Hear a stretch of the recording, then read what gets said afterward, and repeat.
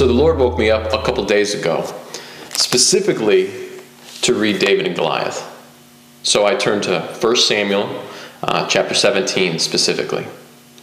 And in this story, it's an amazing story. But in this story specifically, I want to highlight a couple verses. So we're going to turn to 1 Samuel 17, verse 33. And Saul said to David, "You are not able to go against this Philistine to fight with him, for you are but a youth, and he has been a man of war from his youth." Now, I'll try to paint the picture pretty quickly for you. First off, Saul is the king of the Israelites. Now, David is this young shepherd boy. We're looking between the ages of 15 to 12. I know in the army, you're not allowed to be in the army until you're about 20. So, but remember, he's looking like a boy. So you're looking at a younger teenager. So he comes to Saul and he says, "I am going to fight this giant, this Goliath, because he is disrespecting our God." Now, keep in mind, all of the Israelites were in fear of this man. He was huge in stature, and nobody wanted to face him, not even the king, not even Saul. So now here's Saul's worldly advice. He's like, there's no way you're going to beat him. No way you're going to beat him. But what Saul was missing was the fact that David knew who his God was. He knew who his God was. Saul also knew God, but he looked at Goliath, and Goliath was becoming way bigger than God himself, unfortunately. So then he fell into fear. Now, keep in mind, the Old Testament is a physical picture of a spiritual truth. A physical picture of a spiritual truth. Now, what does that mean? Well, what that means is this. Goliath represented other gods. He represented other gods. And David represented the God. Yeshua. The one true God. So this wasn't just a battle between one huge guy and one little guy. This was a battle between the God of the universe, the creator of the whole world, and other gods. Let's go to the next scripture verse. In 1 Samuel 17, verse 33. We'll see this. In 43, I apologize. And the Philistine said to David, "Am I a dog that you come to me with sticks?" And the Philistine cursed David by his gods. So you see, first off, he felt disrespected. Goliath feels disrespected. First, you're sending out this little boy to defeat me, this great Goliath, this champion of champions. So then what did he do? He cursed David with his gods, putting curses upon him. Now keep in mind, every curse turns into blessing because of who our God is. So David responds. He says in verse 45, "Then David said to the Philistine, 'You come to me with a sword and with a spear and with a javelin. But I come to you in the name of the Lord of hosts, the God of the armies of Israel, whom you have defied. This day the Lord will deliver you into my hand, and I will strike you down and cut off your head.'" Now think of that for a moment. David came against Goliath with a slingshot and a staff. That's it. That's all he had. He didn't even have a sword. How was he going to cut Goliath's head if he didn't have a sword?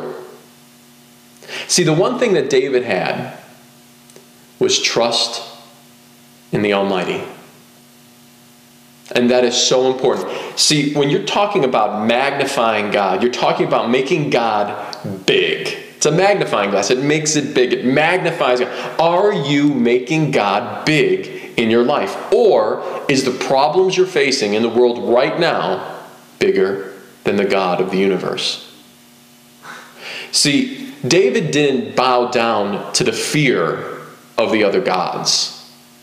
That's what it is. If you are in fear, you are saying God isn't big enough. You are not trusting in him. You're not giving him reverence and holy fear. You're putting your fear in other things that are opposite of who God is. See, David was confident not in his abilities, but in the very God of the universe, because he was representing that God. So, I mean, what does this mean in the big picture? Well, it's pretty simple. When you live out your Christian walk, when you're to walk as Jesus walked, your eye is to be single and your whole body filled with light. When Peter took his eyes off Jesus when he was walking on the water, he took his eyes off of him and then he let fear destroy him, or, well, sink him down into the water. But if we give him 100% of our attention, if we make him huge and big and grandiose, the problems that we face today are nothing compared to who God is. And then we're able to trust in his promises. It says, do not forget my promises in Psalms 103. Don't forget my promises. And it talks about healing and saving. So, we get back to what made David so great. We go to Psalms 27:1. The Lord is my light and my salvation. Whom shall I fear? The Lord is the stronghold of my life. Of whom shall I be afraid? He was not afraid. Why? Because he made God his stronghold. The Lord is my light and my salvation. He's the one who's going to deliver us and save us. He is the light, the only source of light that will give us guidance every step of the way when we walk in this dark place. Now, I'm going to give you a couple testimonies. I mean, what does this really look like in real life? Like, how do we live this out? I'll give you one story. I was in charge of the talent show of our high school. Now, keep in mind that this talent show was talked up. It was the first talent show in many, many years. So people were really excited for it. And what happened was, right before people were going to start entering into the gym, actually it was a cafetorium, and right before they were to enter this, the top of the curtains got stuck on the one side. It was caught up on this chain. And we're trying to pull the cord and nothing was going. And we're like, oh my gosh. Now at that point, people were starting to come in. And so the students were like, well, we can just hold it. And they were starting to pull the curtain all the way. And they're like, yeah, we can hold it and you can see it. I'm like, guys, you can't see 1/3 of the stage. That we're in trouble. And, at that point, you could start getting a little worried, starting to panic a little bit. Oh my gosh, what's going to happen? Are we going to have to cancel? All these thoughts happened. And the first thing that I did was I went backstage and I took a deep breath and my eyes went on him. And I am like, Father, I know you and I love you. And I know you're going to get us out of this. I trust you, Lord. And I thank you and I praise you for who you are and who you've created me to be. Thank you, Jesus. Thank you, Lord. So then I went back out. Now, at that point, I was calm. I was collected. I was at peace. Why? Because I sought refuge in him. He is my stronghold. If we stay in him, he's the shelter on the Most High. He is the protector of us. The minute that we go outside of him or outside the camp, that's where we get destroyed.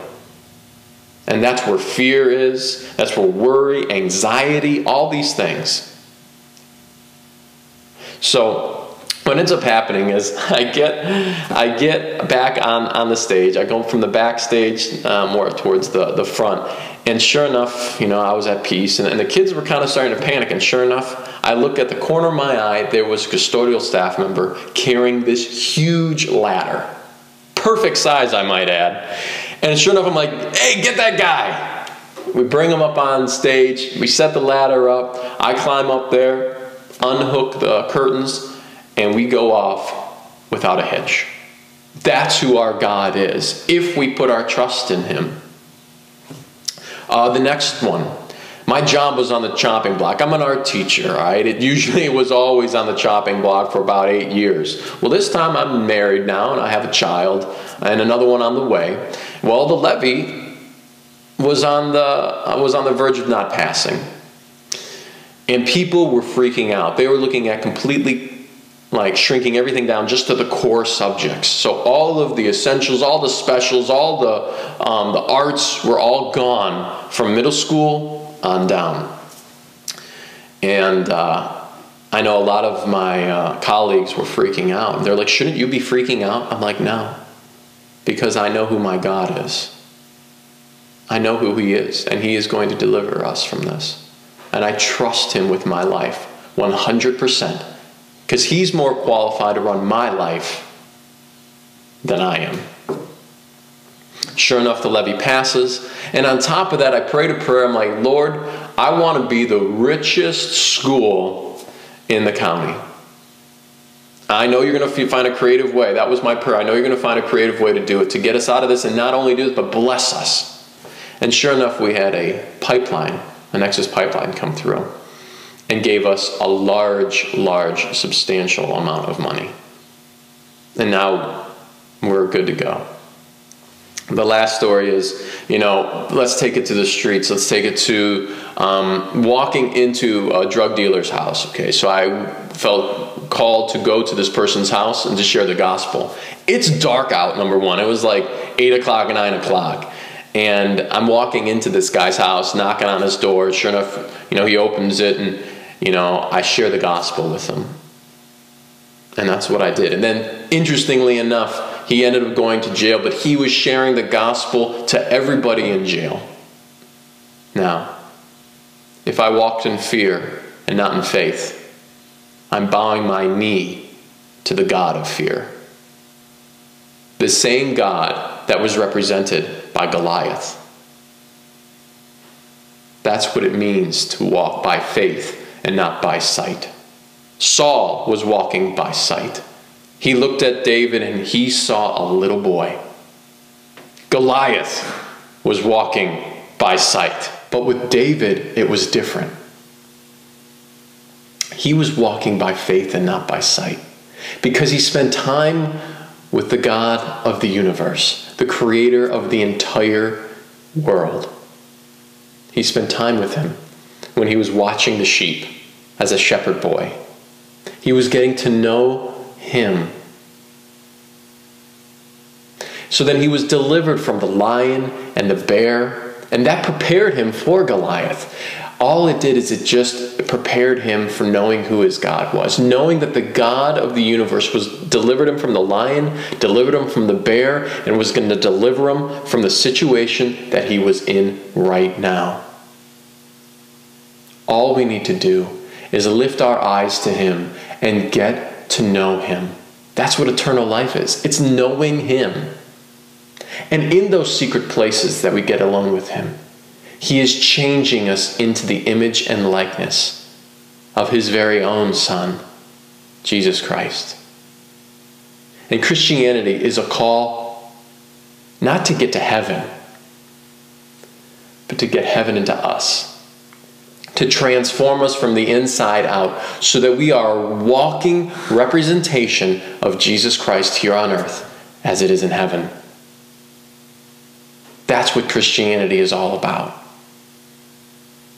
He's the one who breathes life into us. And then we start having that life that's in us, that peace, that calm, and all of that pour out of us. Let's pray. Father, I just thank you and I praise you for who you've called us to be. I thank you, Lord, that we just spend time with you, that we get to know you. And in that place of knowing, we start becoming. And Father, I love you so much.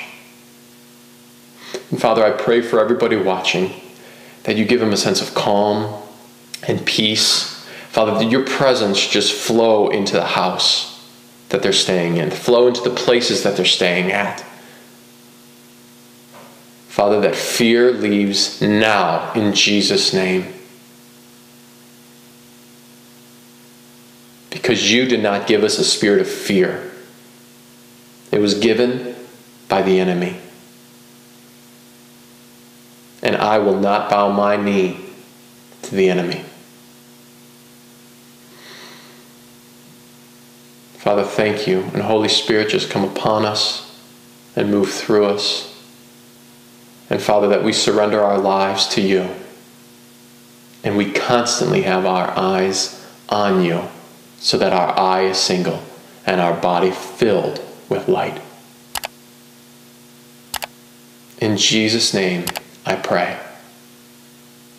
Amen.